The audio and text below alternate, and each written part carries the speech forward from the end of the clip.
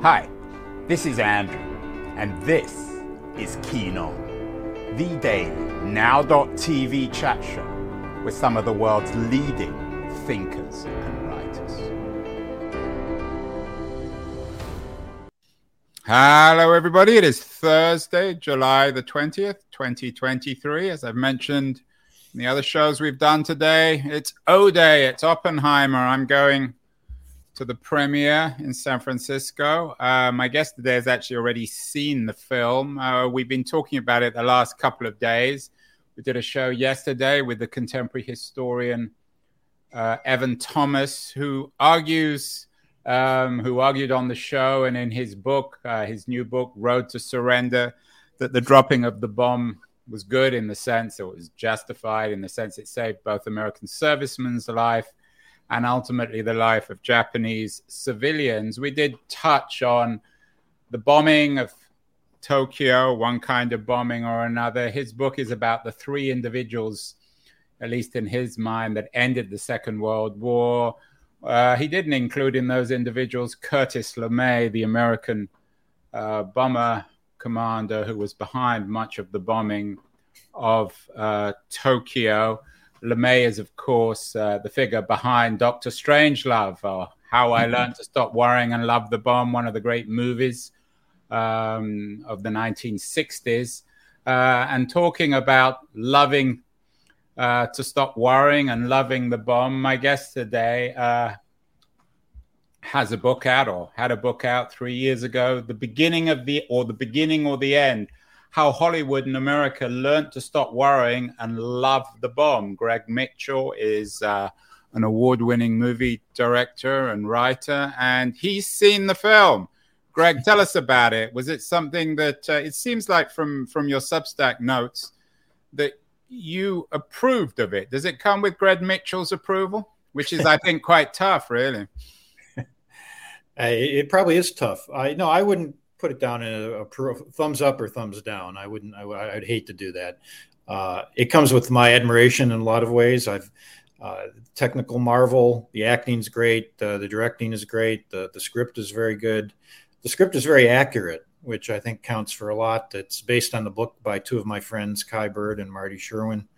And I think compared to a lot of previous books on this subject and a lot of other books on historical figures or very controversial historical events, I think it's remarkably accurate. I have some problems with what's omitted, so like I said, I would not give my approval or disapproval. I think everyone should see it. It has a very powerful message at the end about future threats, future nuclear dangers, the mess we're in. So I think it's a very powerful movie, very powerful ending, and I think people will take different messages from it. And so it'll be interesting to see what response it generates. You've already written about it on lots of fronts. You just wrote a piece in the Los Angeles Times, an op-ed. You're interested in the way. You're also a nuclear or anti-nuclear activist, but you're interested in the way in which Hollywood represented and continues to represent this incident in American history. Right. And your book, The Beginning or the End, focuses on the early representations. What mistakes did Hollywood make, Greg, from early on after the bomb was actually dropped? Well, to try to put it in a nutshell, about a month after the dropping of the bomb, two different studios launched, the first nuclear race, which was the race to make the first A-bomb movie, MGM and Paramount. Paramount actually hired Ayn Rand to write the screenplay. Of all people, right? A lot of people don't know that she was a Hollywood scriptwriter. So they hired her, and MGM, Louis B. Mayer, launched their movie saying it would be the most important movie they ever made. It was inspired by the atomic scientists in the Manhattan Project who wanted to release a warning to the world for not to go down the nuclear path so strongly, not build bigger and better bombs, try to control the bomb. And the first scripts, as I found looking through them, did reflect those warnings and that emphasis. then MGM basically turned the movie over to the White House and the Pentagon. They gave General Leslie Groves, who was the head of the Manhattan Project, script approval, basically. And then they basically gave the White House the same thing. And Truman himself intervened. He had complaints with a scene he was in, and MGM had to do a total costly retake. And they even, at his behest, fired the actor who played him because Truman complained that he didn't have enough military bearing. Hardly the most important issue in this whole story. So anyway, that story turned out to be kind of a joke. The movie was a drama, not a documentary. And the way Oppenheimer figures, again, briefly, is that he, they had to get his approval to be a major character and narrator in the movie. So they, wined and dined him, and he, in his usual Oppenheimer manner, dithered and, had complaints and didn't give a clear signal. Finally, he signed off for no fee, even though he had seen the script and called it idiotic, and it was full of falsehoods. So this is the film. So just to be clear, Greg, this is the film, the beginning or the end, an MGM film. Also book. Right? I haven't seen it. I probably should see it. Does it represent what mistakes does it make in terms of, in your view at least, in representing the dropping of the bomb? Well, that's again a long story, but the actual, among the falsehoods are that it shows that Hiroshima was showered with leaflets warning about the bomb was coming, which didn't happen. It shows the American planes being met by Japanese opposition in the skies, which didn't happen. And for example, it doesn't even mention Nagasaki even once. It also pictures the decision to use the bomb in what I call the official narrative that has held sway ever since, including your guest, Evan Thomas, which is that the only thing that could end the war, the only thing that could stop the killing was the dropping of these two bombs. There was no other option. And in fact, the dropping of the two bombs did end the war, and only the dropping of the two bombs ended the war. And I don't agree with that. Well, how would you respond? I talked to Evan about it yesterday. How it'd be good actually to get you and him on the show at the same time. How would you respond to his argument that on the one hand, it saved American servicemen's lives, and on the other hand, in the long run, it saved the lives of Japanese civilians, right, because more of them would have died if the war had continued? Yeah, that's been what I've written about this for 40 years now, including 3 books and an award-winning film. So I know a little bit about the subject. And, the fact is that, yes, if we had to have this invasion of Japan, it would have cost countless thousands of American lives. And, of course, would have taken more Japanese lives, or if we'd kept carpet bombing Japanese cities. So that's all true. But that is the narrative that has held sway since 1945. Now, the fact is that invasion was not planned till early December, late November. So there was an invasion plan, as there had to be. But would the war have lasted not only not that long, but maybe only another week longer than it did or so, since the Russians entered the war at our insistence 3 days after Hiroshima, as Truman had insisted. And there, again, a great number of historians who believe that the Russian entry into the war, along with telling the Japanese in advance that they could keep their emperor. Instead, we called it unconditional surrender, demanded unconditional surrender, and then we let them keep the emperor. So there's a lot of historians who believe that the combination of the Russians coming in, the peace feelers that were already out there, the threat of more of nuclear weapons, which we could have made, allowing them to keep the emperor. Combination of all those things, including the fact that every military leader, whether it's General Marshall or General MacArthur or everyone, all said that the Japanese were essentially defeated. Eisenhower later said we shouldn't have used the atomic bomb. Truman's chief of staff, Admiral Leahy, said we didn't have to use the atomic bomb to win. So there's a lot of evidence, which I encourage people to look into. I agree. And I asked Evan Thomas about this. I mean, he obviously has a position. It's a comforting one, I guess. What historians, in contrast or alongside Thomas, would you suggest people read? Well, there's a lot. I think you'd have to, if you search, you'll find a large number of, for example, Gara Perovitz, who was sort of the father of this, what they used to call revisionist history, with a book in the mid 1960s, which he updated in 1995. So it's a very complete, very complete look at that. You could purchase a book that I wrote with the great Robert J. Lifton, also published in 1995, called Hiroshima in America, which goes into mainly the aftermath in America, how Americans dealt with having dropped the bomb, more than the decision. But there's dozens of pages on the decision, on Truman's, what was in Truman's. What about Truman himself? I talked to Evan a little bit about this. He argued in our conversation that Truman was more morally ambivalent, and he uses this term moral ambiguity in the conversation, that he was more morally ambiguous or ambivalent than he sometimes appears. What's your take on Truman? Ultimately, of course, as Truman famously said, the buck stopped with him. He was responsible. How does Truman, in your view, come out of this? Well, I think the book I mentioned, Hiroshima in America, I think we were among the first to really get into his ambiguity after dropping the bomb. He did show flickers of, I wouldn't call it regret, but reflection on what had happened. And of course, this is what we see with Oppenheimer in the movie a great deal. Truman was nowhere near that. He certainly didn't have any doubts when he went into it. He didn't pause after Hiroshima to wait to see what the Japanese might do. He let his advisors, Secretary of State, General Groves, kind of carry the ball on the whole thing, never really intervene.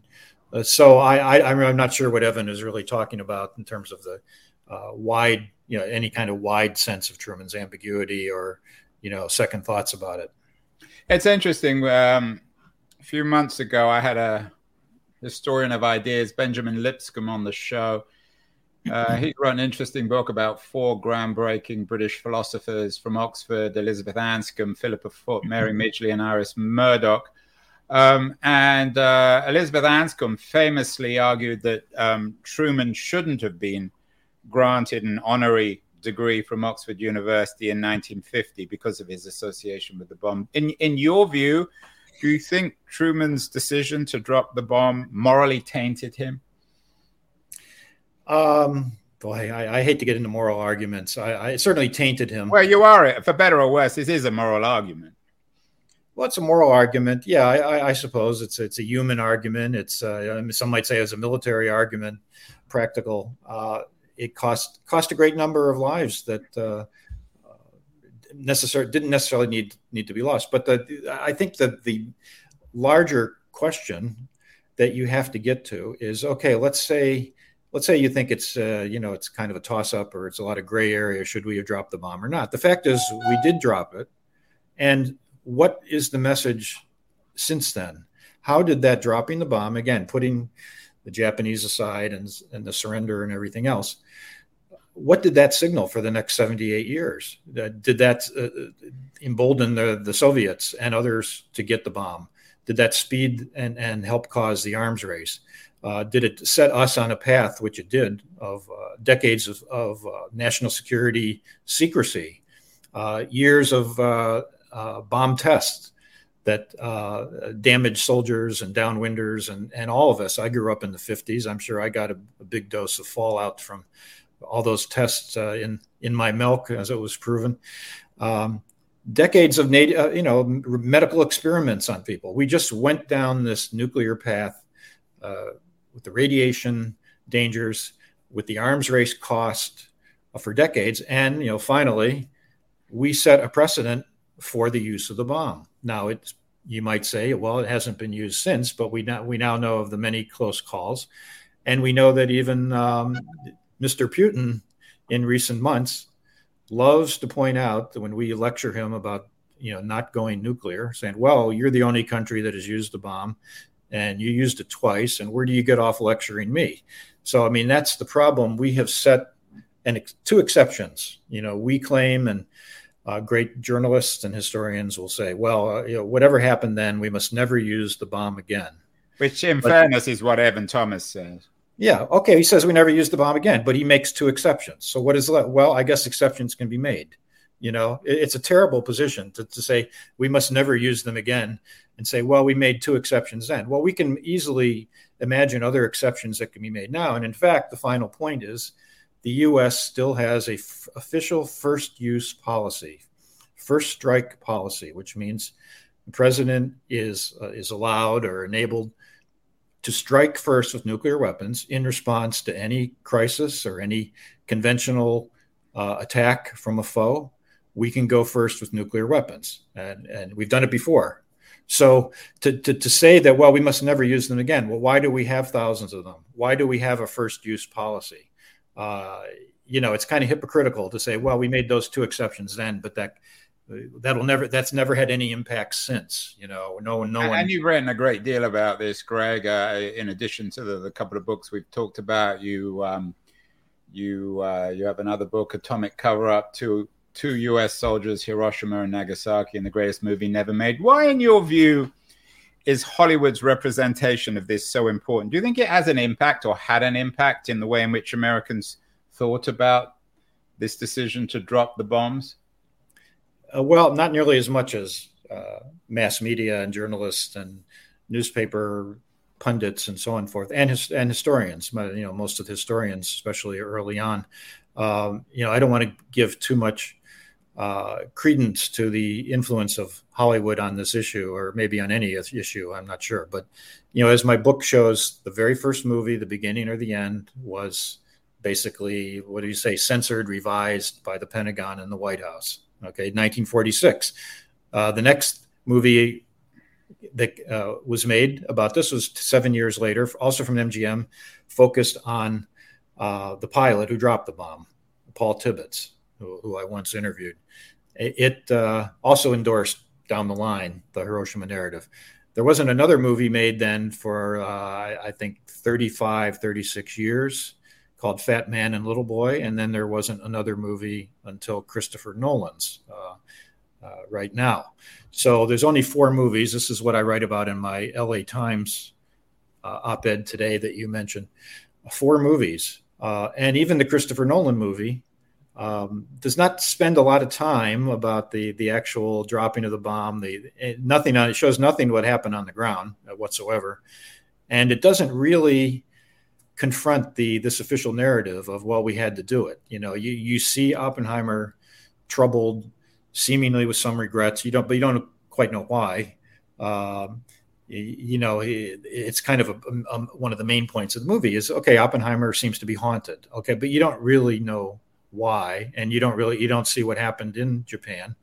And so I think that's one of the weaknesses of the film. You can't really say the movie takes head on the decision to use the bomb at all. So that's, goes back again to this first movie, the beginning or the end, in 1946. And, the Nolan movie is much, much, much better. I don't want to give people the idea that it's not a much, much better movie, but still, I would have hoped for a little more there. Would you have made, if you were making this film, if you had the tens, probably hundreds of millions of dollars that Nolan had to make the film? Only 100 million. I think only 100. Well, it's still a lot. Would you have made Oppenheimer the central figure? Would you have called it Oppenheimer? Well, I guess if I was going to make a biopic of Oppenheimer, I'd probably call it Oppenheimer. I'm not sure, but I would have.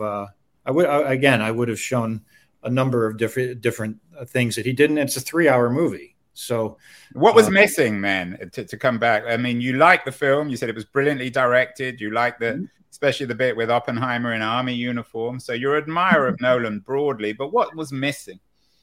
Well, there's a number of things which I've written about at my Substack blog. If you want to check it out, it's called Oppenheimer 2023. It's pretty easy to find.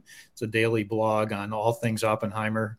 The man, the movie. Yeah, it's called Oppenheimer from Hiroshima to Hollywood. The man, the bomb, and the movie. There you go. But so I even before the premiere, I was posting some of my reactions. And among the things that are missing are, number one, I mentioned not showing any effects on people on the ground. Number two, almost ignoring their whole radiation issue. We don't see, for example, the Trinity test, which is certainly one of the main focus of the movie. Filmmakers love to focus on Trinity because no one died there, at least not right away. But you would never know that there was a radioactive cloud that drifted, that people living nearby and downwind were never warned. And then they were lied to. And this again set the pattern for these really decades of American tests. And it's kind of shocking the movie didn't. It almost hardly mentioned radiation at all in any form. It also admits, it admits, as I mentioned, this question of the decision to use the bomb. It's presented pretty much as the official narrative has it. There's the big scene which happened in real life, and again, I applaud the the accuracy of the movie. I know the original material, and so there was a key meeting about 2 months before the use of the bomb, where the top advisors to Truman met and kicked around very briefly, should we really use it? And the idea came up of having a demonstration shot, and Oppenheimer himself shot it down. Which, if you want to read between the lines or between the pixels or whatever on the movie, maybe that's the source of his regret. I'm still not sure. But of course, Oppenheimer was later involved in a huge debate, argument about developing the H-bomb with Edward Teller. I mean, it's a complicated narrative. You've, and I mean that complicated, not just an excuse to avoid it. You've been involved with Nuclear Times, a magazine devoted to nuclear disarmament. You were a former editor between 1982 and 1986. So you've been in around this issue for many years, Greg. What do you think the broader culture, leaving aside Hollywood, what doesn't it address in terms of nuclear weapons? What have we missed broadly in America? Well, what have we missed? What doesn't, for people who read their newspapers and watch television, what don't they know that you think they should know about nuclear weapons? Well, one thing I mentioned was, of course, the first use policy. Most people don't even know we have a first strike policy. It's a rather important thing. The problem with the nuclear issue is that it kind of ebbs and flows. We have periods where it gets a great deal of attention, and then people almost forget about it. So, and in those times, people kind of forget about or are not quite aware of possible dangers of radiation, a terrorist attack. I mean, there's whole litany of threats that people are not that aware of. The Bulletin of Atomic Scientists, which is a pretty sober publication going back 75 years, has this doomsday clock, and they kind of move the hand closer or farther from midnight. And it probably surprised a lot of people last year when they moved it to the closest it's ever been to midnight. And they'd say, well, gee, I don't feel that much daily nuclear danger. But the fact is that there are more nuclear powers now. There are more unstable leaders. There's more access that terrorists could have to make a bomb. There's, of course, the hot war in Ukraine. And we still have this first use policy, which no one's doing anything about. Well, could you explain what first use policy means? I know you mentioned it earlier, but what exactly does it mean? Yeah, I think I explained it earlier. It's just the U.S. president has the it's a policy that enables them to order a nuclear strike anytime we face a serious crisis or a conventional attack, from abroad, from someone else, from an enemy. It doesn't have to be a nuclear attack. So at any time, a president, now, of course, I think people were more afraid when Trump was in there, but it's really any president has this power. And, whether it will ever happen, we don't know. But, we had a first strike in 1945 against a very evil enemy that could not strike back and did not have nuclear weapons. So we do have a precedent for it. And I think that's what haunts some people. It's why I've remained interested, and I've written about this so long. But what drives me is more or less this first use policy, I suppose, because I still feel the media, commentators, and some historians just continually, it's like, they embrace these exceptions that have been made as if there's no impact on public opinion. It's not in the air, that we used it twice in the middle of cities. We deliberately killed as many people as we could. We killed probably 180,000 civilians, mainly women and children. We deliberately did it. We targeted that. We put out the publicity that this was a military base, the great Hiroshima military base, but we hit the center of the city. So people, if people know that, they don't want to think about it, and I can understand that, but it keeps me motivated. All right. But Greg, some people might say, well, this first use policy is really moot because an American president would never choose to use a nuclear weapon against the Russians or the Chinese because they have weapons of their own. Right. Well, that's mutual assured destruction, which some people say, prevented this use in the 60s and 70s and so forth. And certainly that's, that might discourage someone else, but you have to make the threat. I mean, the threat has to be real that you might use it. And then, of course, we've been in a war with Iraq. We've been in kind of a Cold War with Iran that could turn hot anytime. North Korea. I mean, there's a number of places around the globe that we might not take too seriously that they're really going to hit us back that badly. So certainly the Middle East is a tough spot.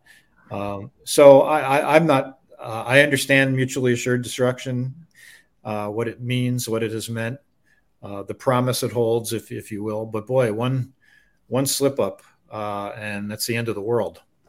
Greg, not to leave you with that thought, but yeah, well, the Christopher Nolan movie. I hope if they're going to do it, at least wait until 5 this afternoon Pacific time, so I get to see the movie. Okay. Is there a broader theme here, also, Greg, in your work and your analysis, that this inaugurated the dropping of the bomb, the cult of, shall we say, of a technological advancement? Christopher Nolan who directed the movie, has made a number of comments on the role of AI now and suggested, whilst he isn't maybe immediately worried about AI, he believes that his movie reminds the technologists of Silicon Valley about their responsibilities. Was there shall we say, a cult of technology unleashed by the dropping of the bomb, which we're beginning to see darker and darker features of, particularly in digital technology and AI, and perhaps synthetic biology? We had a show on that yesterday too. Yeah, I was actually attended that panel where Nolan made his AI statements that got a lot of publicity around the world, and he was actually very strong on it. Very strong worries about AI. He said a lot of people in Silicon Valley are having their Oppenheimer moment, as he dubbed it. So he is pretty worried about it. But I think the bomb did, besides, you want to say, unleashing technology more, it created much more of a sense of, okay, leave it to us and leave secrecy to us, and don't complain about secrecy, and don't complain about secret programs. It's okay, just leave it to us. So there have been whole books written about this, about the creation of the national security state.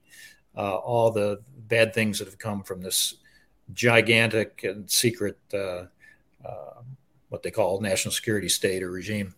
So, that's a lot to tackle. But like I said, the dropping of the bomb had so much ripple effect, so much of an aftermath, that you really have to look at it beyond even the effect it had, in the near term in 1945. I know, and finally here, another critique you have of the film, or historically of Hollywood's representation of the bomb, is it's always suggested that it was some sort of manifestation of democracy, of ordinary people, when the reverse was actually true. Why, in your view, is the bomb and American use of the bomb, why is it in some ways symbolically a threat and undermining a negation of democracy, Greg?